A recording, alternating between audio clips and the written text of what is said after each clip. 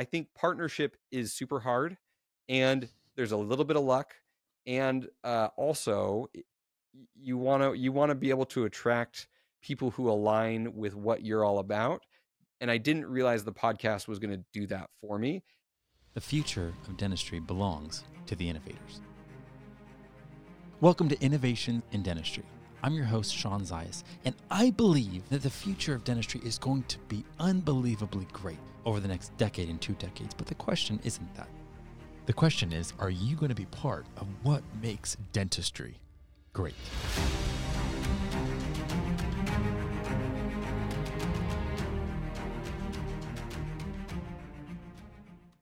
Okay, so I could not be more excited today to have the honor to interview Dr. Richard Lowe of Shared Practices.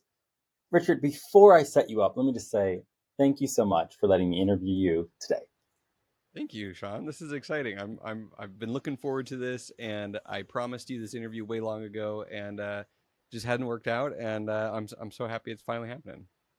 So anyone that doesn't know you, if that's possible, you are like the innovator's innovator. Like, you have pioneered already such a crazy way. And let me just give a little bit of definition to innovation right now. Because it can mean a lot of different things, right? There's clinical innovations that can change dentistry. There's technological innovations that can change dentistry, and there's different business model innovations. But before any of that happens, it starts with some crazy person that actually believes that they can step up and make a difference, that challenges and just says, hey, why not me? Like, I see something, I see a problem. Why can't I be the one that brings that answer or brings that solution? And Richard, I believe I've shared this with you. Like, my vision in utter conviction is that dentistry is going to be great in 10 years. But I'm curious if our listeners are going to be part of what makes it great. So I'm doing this podcast because I look to the left and I look to the right, and I see these amazing people pioneering positive change. But then I also see these vacancies where people haven't stepped up yet because maybe the time's not right, they say, or they're not ready yet. You flew in the face of all of that. Readiness, I don't think you even know what that could mean. I feel like you just leapt. I don't know where you want to start us off, but just in whatever way you want to respond to any part of what I just said. Yeah, no, I thank you for saying those nice things that are probably not fair, but I will point to the person who I feel embodied innovation and gave me the courage to start a podcast as a new grad who had no business podcasting about practice ownership. I interned at Dentaltown. I threw myself at Howard Fran's team when I was in dental school. And I was like, Dentaltown is this amazing online community. This is pre-Facebook pages. This was pre-podcasts. Maybe there's one or two like mainstream dental podcasts at that point. And I ended up getting a job despite getting turned down like 3 times. I think like they finally got sick of me applying for job positions that I didn't have enough time for as a dental student. And they hired me on as a student intern. And one of the first questions I asked when I got there was, who does Howard's social media? Because there's these like posts at 2 a.m. and there's like posts all the time. And they're like, oh no, it's Howard. It's all Howard. And I was like, okay, Howard is all in. And getting to know him and being in his house and helping him set up like his podcast studio in his front office and, getting his guests and all that stuff. I got to figure out podcasting under him. And I realized that he was exactly what you just said. He was just a person who had a vision and was like, why can't it be me to build this online community of dentists? And he's also not perfect. Like he tends to tell his own stories over and over and over. And instead of asking as much as he could about some of the guests, but he's got great stories. And so it's like, who can blame him? I want to hear what he has to say. So it was one of those, like seeing him up close and personal and realizing, oh, he's a person. And he had the conviction to say, why not me? I can start something. I can do something. And that was very liberating. It was liberating to see that and realize like, you don't have to have it all figured out before you jump in and you solve a problem for someone else. I think it's even fascinating though, that you identified Dentaltown as, I don't know, an organization or company that you'd want to be part of. And B, that you had the resilience and perseverance to just keep on knocking despite the initial, I guess, rejection, right? The door closed. They were like, no, Richard, sorry, there's no space for you here. And you're like, how about now? Yeah. No, sorry, Richard, there's still no space for you. How about now? Where did that come from? I read a book in dental school by Keith Ferrazzi called Never Eat Alone. And it's this, it's a book about networking, but it's not like shaking hands and handing out business cards networking. It's like, how can you provide value to other people every time you meet them? How can you connect and have real authentic relationships with people?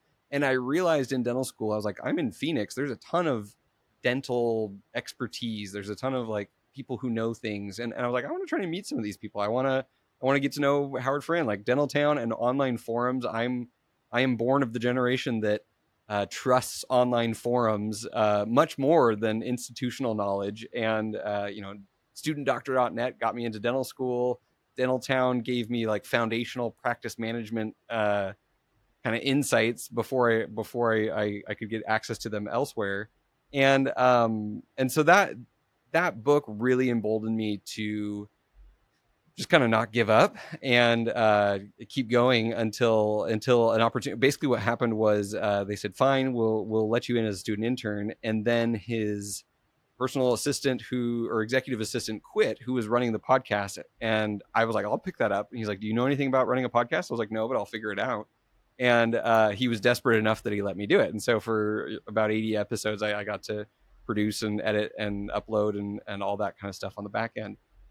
Which then him and Alan Mead, they were the ones who were like, you should start your own podcast. I'm like, I'm just going to listen to a new grad podcast about practice management who's still in the Army and can't own a practice for another 5 years. So that I think there's a couple like layers of where did you get this like ability to do things you have no business doing? And I don't know. I think for me, it was angst and like a desire to learn this stuff for myself and also turn around and help anyone else who wanted to know along the way.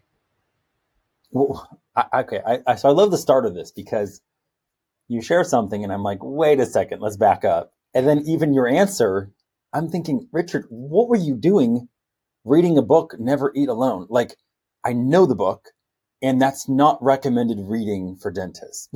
Like that's not the whole, oh, by the way, a requisite for being a great dentist is you need to read this book.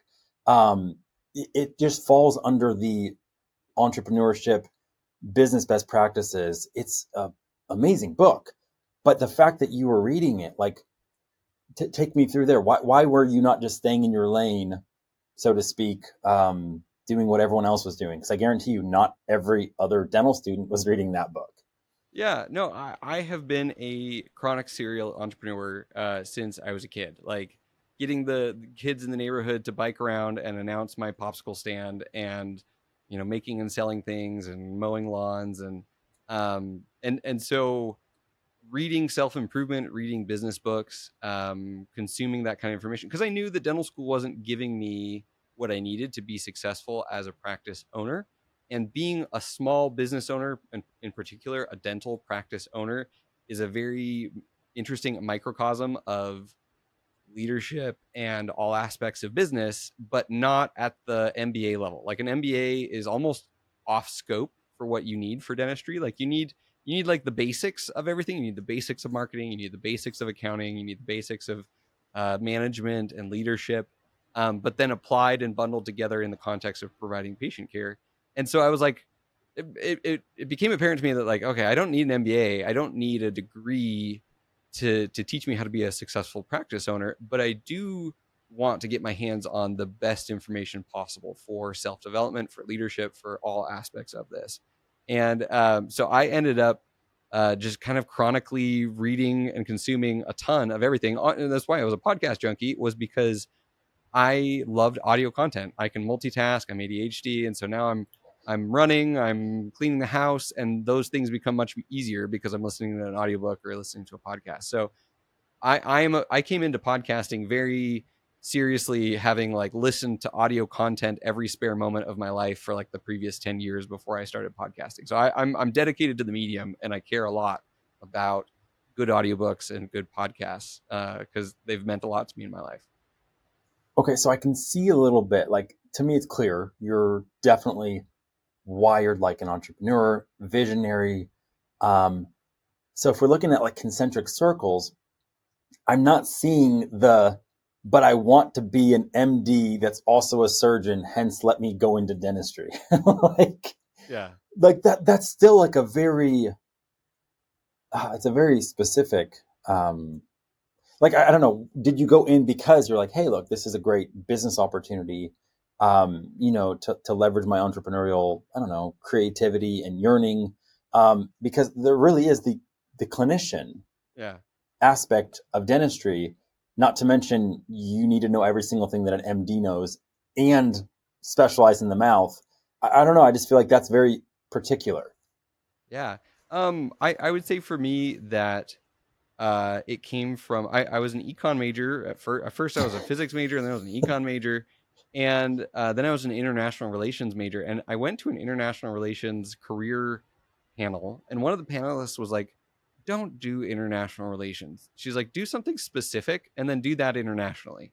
So like learn business, and then be able to help people abroad in business things, and or learn medicine, learn." And that really resonated with me until I met a dentist. While I was doing my mission trip in California for 2 years, I met a dental student and his wife, and they had us over for dinner, and just realized I like working with people. I like working with my hands. I like owning my own business. And I like making money. I wanted to do all the things, and realized that dentistry could do that. And then in dental school, realized there isn't anyone who's closed the gap for me between graduating with a bunch of debt and buying a dental practice. And I was like, how can I close the gap for someone else? How can I go from, should I be a practice owner? Because I think that question deserves its own attention. Because some people assume, oh, that's just what you do, and they jump into practice ownership, but they hate running a business, they hate marketing, they hate holding people accountable, they hate management, and they're like just business owners because they feel like they should be, like guilt trip wise. But then we got really in the weeds on how do you find and buy the best dental practice. And one of my biggest innovations in shared practices, and I think this is kind of all I get credit for, is or that I should get credit for, is that I was like, you know what if we organized a podcast into seasons that matched the journey of this graduating dental student who wants to own a dental practice. So season 1, should I own? Season 2, how to acquire practice. And then once you're in the practice, how do you lead it and market it and do all these different things? So we had a seasons approach to our podcast that didn't really happen anywhere else. We had a curriculum, and that was what really resonated with people, was because they were on the same journey that we were as we started that podcast. Should I own? And if so, how do I prepare for and find and buy the right dental practice? So Richard, that does make sense why the market would love it, because you really did just align what every young dentist is trying to figure out. Like, what do I do when I'm in school? What do I do when I get out of school? And how do I bridge that gap? Now, just for timeline's sake, did you say you were in the Army for like 5 years? Yeah, so I did the HBSP scholarship with the Army, and I did the 2-year AEGD that the Army offers. So I was in the Army for 6 years, and I started Shared Practices, the podcast, when I still had 5 years left of my military commitment. So I knew that I couldn't, or I thought at the time that I couldn't own a dental practice for the following 5 years. And I was like, well, I'm just going to podcast about it for 5 years. And if no one's listening, I'll shut it off. And then a few years later, we were the #1 rated dental podcast in the industry. So, and then very much imposter syndrome of like, I still can't put this in practice. And that's where my partner, Dr. George Hariri, when he partnered up, he was a 3rd year, but then graduated from dental school, bought a practice straight out, and started to put into practice and formulating, I think, kind of our next big innovation, which was, okay, how do we use metrics? Like, we used the first thing we did really well was use metrics to find and buy the right practice. Then it was, let's use metrics to drive practice management and systematically grow practices from 1 to 2 to 3 doctors, which is a very non-linear, bumpy road. And if done wrong, if you hire hygienists or dentists too soon or too late, like, you can kind of really do it wrong and be upside down for a while. And so we said, let's figure that process out. And that is all culminated in the book that just came out, our Dental Moneyball book, which goes through this journey of how to grow a dental practice predictably using metrics and using a framework that's different than the traditional accountants who look at your P&L and say, you're spending too much on marketing and you're spending too much on this, and that's how you manage your practice. So those two innovations, I think, are the two things that I did one of them. I did the seasons and like, let's start the podcast. And then George and Suzanne, our director of coaching, really came up with this framework of practice growth and have crystallized it into our courses and our books and on the podcast. So it's been fun to see my vision and dream, and now it's had its own like innovations and babies and dreams, and they've kind of grown beyond my original vision, and it's really cool to have partners that have bigger visions and goals than you do even. Okay, so yeah, you flew over to like, where you ended up, which is amazing. I'm just so shocked that you were willing to commit to something for 5 years with podcasting, even before you were going to have a chance to like own your own practice. And if I remember correctly, because we met at Voices of Dentistry and we were talking, and you actually ended up buying a practice while you were still in the Army. I ended up buying 5 while I was still in the Army. Okay. So that's why I don't want to gloss over that. Like, not recommended. Yeah. What like, okay. So I don't want to say I don't want to say there's something unhinged about that, but to me, that seems a little unhinged. Yeah, well, it just seems out of the ordinary. So what was going through your thought process so was this an opportunity that kept coming your way? Were there doors opening, or were you just knocking and all of a sudden, stuff opened up? Like, how do you end up buying 5 practices while you're in the Army? I feel really bad for anyone listening to this who's still in the military who then thinks like, okay, Richard did it, I can do it. And the problem with owning dental practices while you're still active duty is that, number one, you're deployable. So if you deploy, you've bought a dental practice, and you're then gone, you are the definition of an absentee owner and cannot be running your practice from Afghanistan or Iraq or anywhere else that you may have deployed. So not recommended if you're deployable. Also, it's hard because usually a lot of times when you're at an installation with the military, there's a surrounding community that has insurance from the Army. The families have insurance from the Army. And there's sometimes referrals from on-duty dentists to off-duty, like a civilian dentist. And they really frown on if you're working over here and you're referring patients to yourself or you're taking TRICARE. Like, it starts to get complicated, and your commander, your boss in the Army, can stop you from practicing off post. You have to get permission to practice off post. So like, if you are buying a dental practice with the intent of practicing some number of days per week, and that's going to keep the practice afloat, it is a very risky proposition. You have to be above board, and be getting approvals from everyone and knowing that you might deploy. But the Army can't stop you from buying an asset. The Army can't stop you from buying a house or from buying a car, from buying an investment. And a dental practice is a business, and it's an investment. And if you don't have to work there full time, they can't stop you from doing that. So what can stop you is getting financing to buy practices, being able to put out fires and manage that. So I found myself in a non-deployable position. I did medical recruiting for the Army for dentists, doctors, nurses out of Indianapolis, which was our hometown for my last 2.5 years that I was in the Army. So I was in a unique situation where I'm not clinically practicing for the military. So there's no conflict of interest there. I'm not deployable, so there's no risk that the practices fall apart while I'm gone.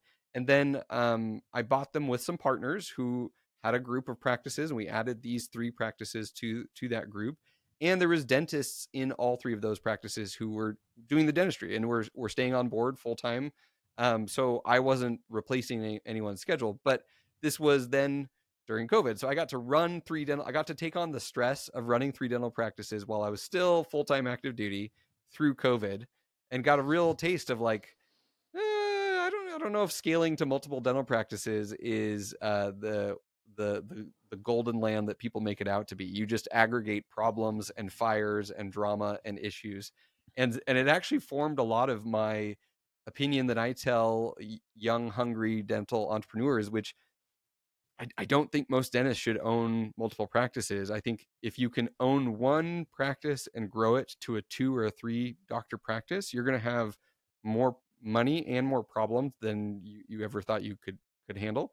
And if you still want more money and problems, then you can expand to that 2nd or 3rd dental practice, but do a large one first that has enough infrastructure to support itself and have a leadership team, so that you're not needed and you can hire a replacement. You can have a true office manager and team leads and all of these things, because otherwise you start getting stretched real thin on practice number 2, 3, 4, 5. And you enter this like ugly duckling zone of trying to grow a group until you're past like 8 dental practices. And then you can start to hire a central team and take that burden off of you. But really, I just think if you like clinical dentistry and you like being an entrepreneur, the fastest way to do really, really well is own your own practice and grow it to 2 or 3 doctors. And if you can do that, you're going to have options. You're going to have lots of options at that point. Okay, so I think you just shared a lot of what you learned and discovered in those early years. And I can't even say early years because you just mentioned COVID, and that was like a stone's throw away. So you're not 20 years into this, and yet you've already had years or possibly even decades of experience crammed into a very small amount of time. I don't know. I just feel like this seems like a pace that would crush normal people. You mentioned the imposter syndrome simply on the side of the podcast of like, well, I'm not actually practicing right now, so this seems a little odd. Did you ever encounter it when it came to owning multiple practices where all of a sudden you're like, oh my God, you woke up and you're like, this is happening so fast and there's so much, I'm not sure I'm enough or I can handle this. Did you ever have like a moment of struggle like that? No, okay. So then our last innovation, I think I was thinking about for this episode, there was the innovation of the seasons. There was the innovation of our model of practice growth. And our last innovation is a model of dentistry that's a denture and implant model. So about 1.5 years ago, me and my original 2 partners, Dr. George Hariri, Dr. Matt Garino, and 3 additional partners, listeners, friends that we had and had been involved with shared practices in our mastermind and other things. They partnered, all of us partnered together. So we had done the coaching. We still do. We have over 80 coaching clients who are part of our shared practices proper is what we call it. Our podcast, our courses and our coaching.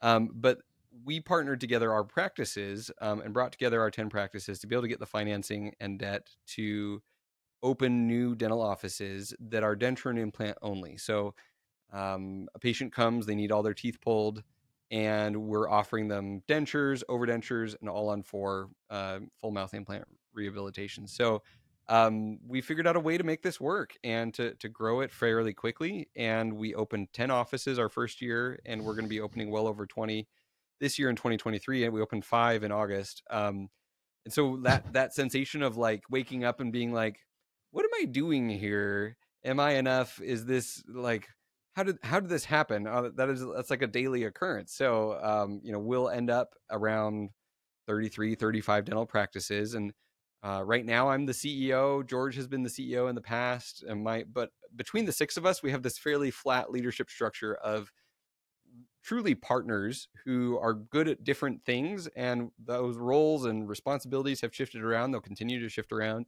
And so at this time, I'm the CEO of this dental group. But really I'm more like chief podcaster and, educator to dentists. I really like teaching team members and dentists, supporting our offices as they grow. But yeah, no, I have that sensation all the time. And the pace is sometimes way too fast and sometimes just right. And we're figuring out what's the sustainable way to do this without crashing and burning. And it's been a pretty wild ride. It's been pretty amazing. And now all of a sudden, like you said, you look up and you're like, what is going on? What are we doing? Yeah, it's exciting. When you were talking about your education and this kind of path into dentistry, I was just even thinking like, who is Richard Lowe? Like you could do a whole series on like, so is he the economist? Like, is he the guy that does international business? Is he the entrepreneur? Is he, the clinician? And it's yes. Is he the podcaster? Is he the author? Yes. I think ADHD entrepreneur is the most appropriate title. And ADHD chronic entrepreneur, which means that there has to be something new, exciting to chase, and growth and potential, and also new challenges, and the same challenges and same commitments get stale, unfortunately, too quickly. So I think the flip side of that is when I feel like I have to be obsessed with and fixated on something new, and then my existing commitments and my ability to communicate and run all my existing projects and commitments suffers. So I think both the good side of what you described also has its dark side of, sometimes I'm like, how am I adulting at this point? If it weren't for the support around me and my partners and the amazing people that we have at Shared Practices, none of this would be possible. And somehow I started a podcast in my closet, and now I'm the CEO of a dental group. Is how I tell the story to people when they ask for the short version. Well, so that's interesting, because that's exactly what I was formulating in my mind right when you started talking about your team. I don't want to gloss over the part that I really want to bring illumination to is this isn't you're not Rambo, right? You're not the one man show. You're not the Superman that somehow has these. You're very gifted. We're not saying you're not. I'm just saying I almost think the greater gift is the ability to broker trust at the level that you have, and at the same exact time know who to trust. So the fact that you were able to successfully identify and come together with other partners that have different strengths, and together the synergy emerges that's greater than your individual parts, that's borderline miraculous. There's no guarantee when you meet someone and someone else meets someone else that any idea, and ideas are cheap, is going to be executed at such a high fidelity that it's actually going to work. And Right. that's what Shared Practices is, a story of people coming together, and the what is it? The sum is greater than the parts. And again, that's nothing short of a miracle. So demystify that a little bit, because if I'm listening and I'm a dentist, I'm thinking, well, Richard, I don't know who to partner with. I don't even know the first thing about partnering. I don't know if it's an emotional intelligence issue. I don't know if it has to do with integrity, and I don't know. It sounds like I could get burned. It sounds like this could be a disaster. And I've heard of the dentists that, right, join another dentist and they buy a practice, and all of a sudden they're like, oh, I didn't know that's who you were. Yeah. What, I don't know. Let's delve into that for a moment. Just take me there. What was that? So, what was that like? There's a couple of things. Number one, definitely an element of luck. Like you said, it is really hard to know ahead of time if someone is going to be a good partner. And I partnered with Dr. George Hariri originally out of desperation.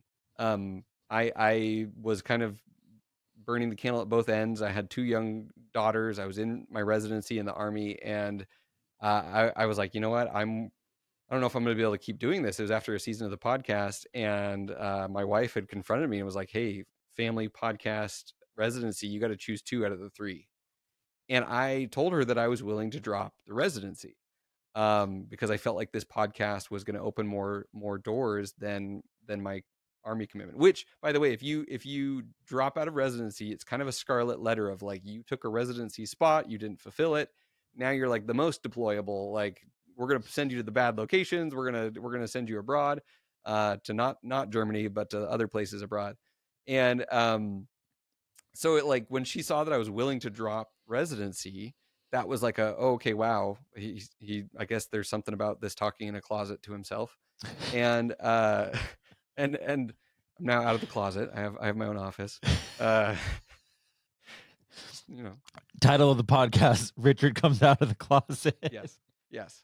Acoustics in a closet are really good for podcasting, though, because of all the clothes, the sound dampening. It doesn't. Yes. The reverb is so low. I agree. Echoes. That's genius. No echoes. Cheapest way to have no echoes. It's true. But I will say the thing that I didn't expect to come out of the podcast is that by serving a very thin slice of dentistry, I decided, I said at that time, and we've changed now, but at the time I said, I'm only going to care about the young dentists, kind of my generation and younger, because anyone older than me is not going to listen to me anyways. So I'm going to care about my generation who wants to be a practice owner and doesn't know how to get there. And I'm going to fulfill that journey and support that dentist better than anyone else ever possibly could. I'm going to do it for free on air. I'm going to be authentic and real and dig and not sell out the stream to, sponsors and sell off my airtime to people that I don't trust. And by serving that slice of dentistry, it attracted entrepreneurial dentists who are really driven and committed and amazing people. And that's who joined forces with us. And so the thing that I didn't expect was that the podcast served as this beacon that brought amazing people who also shared a very giving vision of like, let's contribute, let's give back, let's teach, let's educate, let's podcast. Wow. So it was like this recruitment, right? You could recruit people of your similar heart, spirit, DNA that believed what you believed and cared about what you cared about. Exactly. And even had a higher vision than I did. So, like here's kind of what I thought we could do with this. And we've done all of those things. And now we're doing all sorts of other things. Like we started a law firm last year. We're now the first dentist owned law firm in the country. We've I don't know. There's all these things we keep doing. This book that we've written, Dental Moneyball. I talked about it a minute ago, but like this has all far exceeded what I thought was possible. And now the 6 of us as partners are committed to, let's create a space where we as visionary entrepreneurs can continue to play within the field of dentistry and create things that provide value, and do that together. And that's what our shared practices partnership is. And then we get to bring more people into that, more dentists, more partners as we open up practices with dentists and they earn in and all of these things. So I think partnership is super hard, and there's a little bit of luck, and also you want to be able to attract people who align with what you're all about. And I didn't realize the podcast was going to do that for me. And it is hard to do that without really kind of working with someone and like experiencing years with this person. But my partners who are now some of my best friends in the world, they were listening to the podcast. So they had been, part of this for years, and they had implemented what we'd said on the podcast, and they were kind of part of that core, like, we love this, let's do more of it. So that would be one recommendation is if you can really serve a community, then out of that community and out of that service, hopefully you find people that you would want to partner up with and join up with. Okay. So 3 things. First, oh my God, why did I say 3? Now I have to do 3. First, let me honor the fact that you actually showed up though, authentically and with that courage to be authentic, because if you waved a banner and if you start a podcast and you start sharing stuff, but people can kind of like tell that it's not you, A, it wouldn't have taken off, and B, it wouldn't have actually attracted people in that same exact way. So it took a lot of courage to just be like, this is actually me. This is completely aligned, and I'm just going to put myself out there. So if that piece isn't there, you don't attract who you attracted. You know what I mean? Because so many people, they model what they think success looks like, and it ends up being some sense of performance. But people in their BS meters are like, that's not really who that person is. Yeah. So you didn't do that. Like, that's amazing. Which let me add to that. I think the people that I took influence from, and actually on my wall in the back here, you can't tell because it's blurred out, but there's a bunch of different podcasts that I've like put as my wall art in the background. And one of the podcasts I listened to, which is no longer around, is called The Fizzle Show. They talked about being a leading learner and being authentic in that, like, this is where I am in my journey, and it's okay that I'm not further along in my journey. But if I can help someone who's 3 steps back from me, I remember what it feels like, and those are still my problems, and I still care about solving those problems with that person. And so that being in it and podcasting about it as we were in it and sharing the ups and downs and the pros and cons and all of that has always been a part of shared practices, and something that I naively thought once we were building a group and scaling further, we could continue to have as much transparency. But now I'm at the point where I'm like, ugh, like running a business is hard, and there are things I can't talk about on air because they affect people's lives, and but that's still like a core part of what we want to be. I try not to sugarcoat what it's like to run a dental group and give people some false sense of like this is the way to go. And I'm like, no, this is hard. And if I could tell you off air kind of the things that you end up having to, hard decisions you have to make, and when you got to let people go, that's never fun, and the stress and the problems and the fires. So, but that authenticity has been core to who we are, and I think why we got Traction in the first place. Okay, so then let me add another one then. Okay. Again, honor you again for the courage to share who you are in the midst of the process. Like, to our listeners, one of the excuses for not getting in the game is I can't show people my life yet because I haven't reached the top. I haven't reached the pinnacle. And yet people won't care about you then because they won't know how you got there. They won't know about your struggle. They won't know about that. So the fact that you shared that, that's amazing. Another thing you said that I think the listeners, I just want to circle back to, is that you said, and you said it, I think, a few times, I never would have known that we'd arrive where we're at today based off of kind of our plan or the onset. And that's where people put so much pressure on themselves. I need to have some grand plan. It's like, well, no, you just need enough clarity to take step one and trust yourself and just take that step one. And as you're in motion and as you start sharing what you're doing or what you're wanting or what you care about, people have no ability to help you if you're not saying, this is what I stand for, this is what I care about, and you're not showing the world. If you're not in movement or in motion, you typically don't end up anywhere and you just stagnate.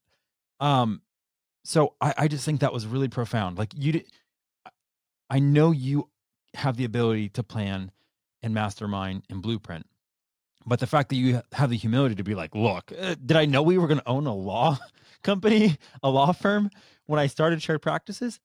Heck no. And that's the beauty of the ride and enjoying the ride. Okay. So the last thing I wanted to say, and I want to throw it to you, is, I don't even know if I've ever thought of it this way, Richard, but you've inspired me.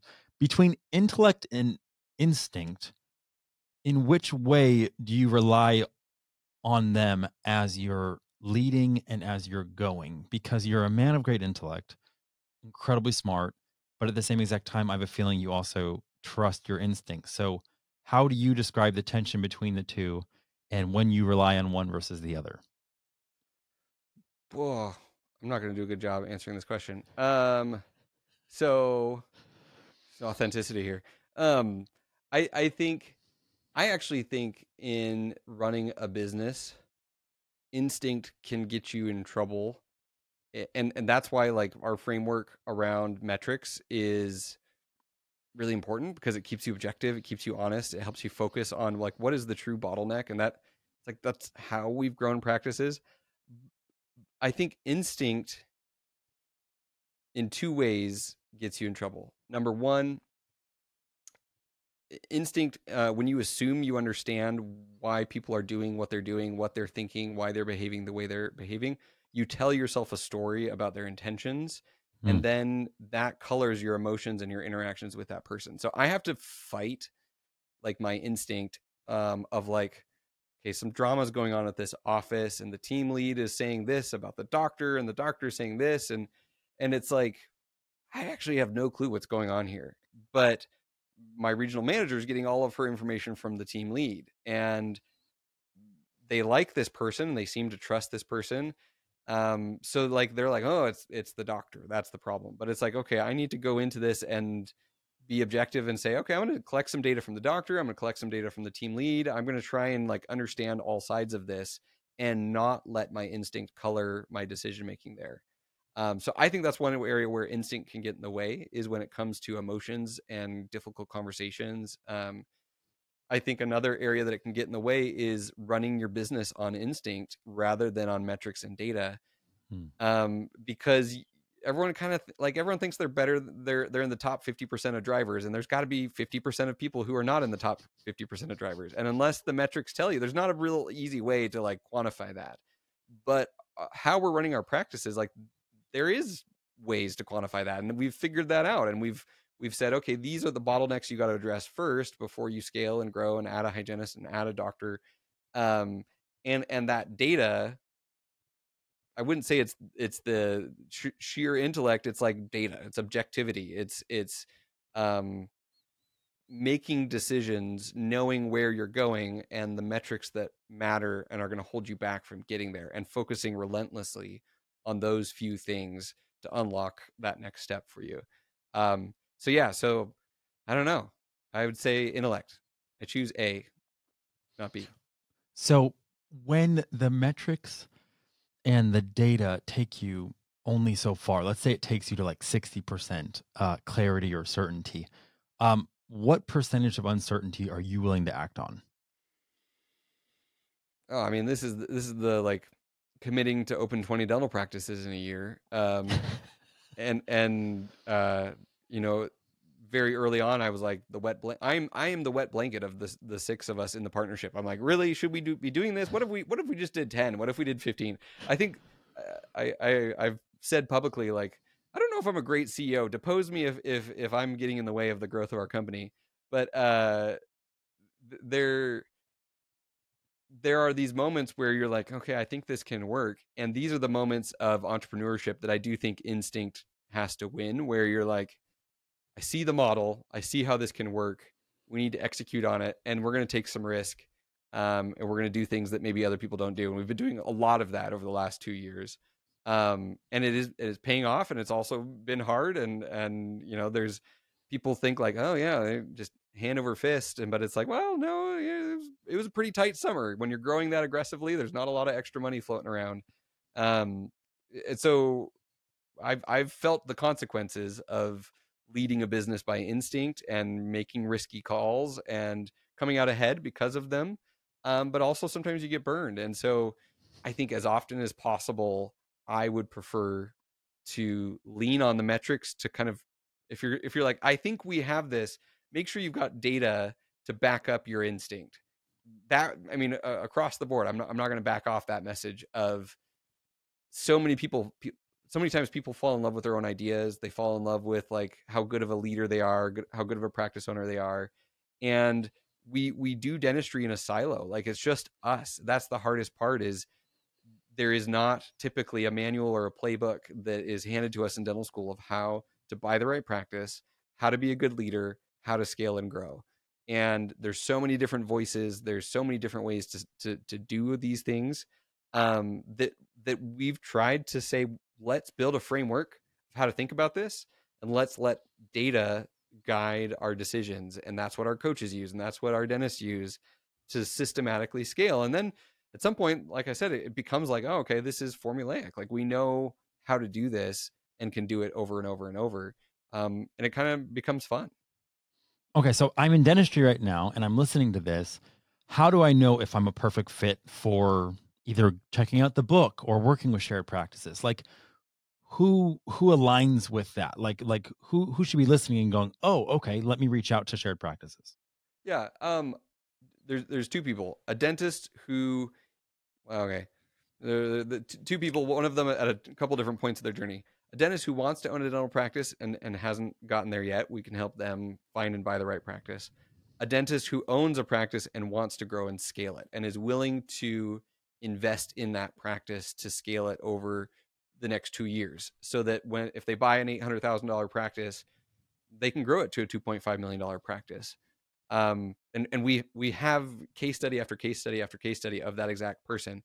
But you have to be willing to go through the discomfort of growth and of change. So if you're not wanting to grow and you're not willing to go through that discomfort, like, well, okay, like, we're not the consulting coaching company for you. And then the other side is the dentist who decides they don't want to do any more hygiene checks or fillings or crowns, and they just want to do dentures and implants and lots of surgery and extractions.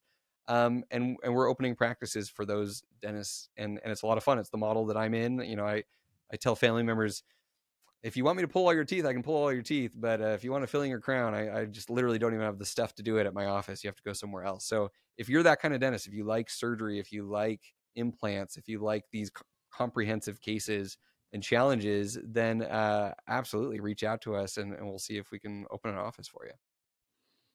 So if that is me and I'm like all excited now because I want to work with you, where do you want my eyeballs to go? Yep. So sharedpractices.com, dentalmoneyballbook.com, and sharedpracticesgroup.com would be the 3 places. So Richard, this is the last question. I think you're ready for it. So here you are, you're walking down the street, and off in the distance, you see 18-year-old Richard, and you know you only have a brief moment to communicate one sentiment to him. What do you share? I mean, I was going to tell him like, start mining Bitcoin. The next 7 Super Bowl winners are just start mining. Just start mining Bitcoin. No, I think like a true investor. I love it. No, I think that it's worth it to be an entrepreneur. And I know that, and I knew that, but it's like the confidence, like it's going to pay off. Like just head down, grind, have your vision. And at some point it will create opportunities and value that were not possible otherwise. And I love entrepreneurship. I'm a chronic entrepreneur and just that confidence, like, okay, just keep going on that entrepreneurship pathway. Maybe I wouldn't have done the Army, but if I hadn't have done the Army, I wouldn't have had the angst to start Shared Practices. Like it's all kind of this weird cyclical, like chicken egg type situation. But I just love entrepreneurship and helping other dentists who want to be business owners and do it the right way. Well, I love the way that you love dentistry. I really admire the courage you have and have had to just be authentic and be transparent and lead that way, and serve people with such a generous spirit. And at the same exact time, just have such a humility. So I want to thank you for saying yes and all those difficult moments, continuing to go. And then I just want to honor everything you're doing with Shared Practices, which is really just pioneering such amazing positive change in dentistry. And like I was saying, it's rather miraculous that you and 5 other partners came together to create the synergy that you have. I think it's an amazing model. It's an amazing blueprint. I'm 100% in your guys' corner. I love what you're doing. Richard, thank you so much for letting me interview you today. Thank you, Sean. This was a blast. Thank you. Thanks for listening, and be sure to follow so you never miss an episode. To learn more about what's going on in dentistry, check out innovationindentistry.com.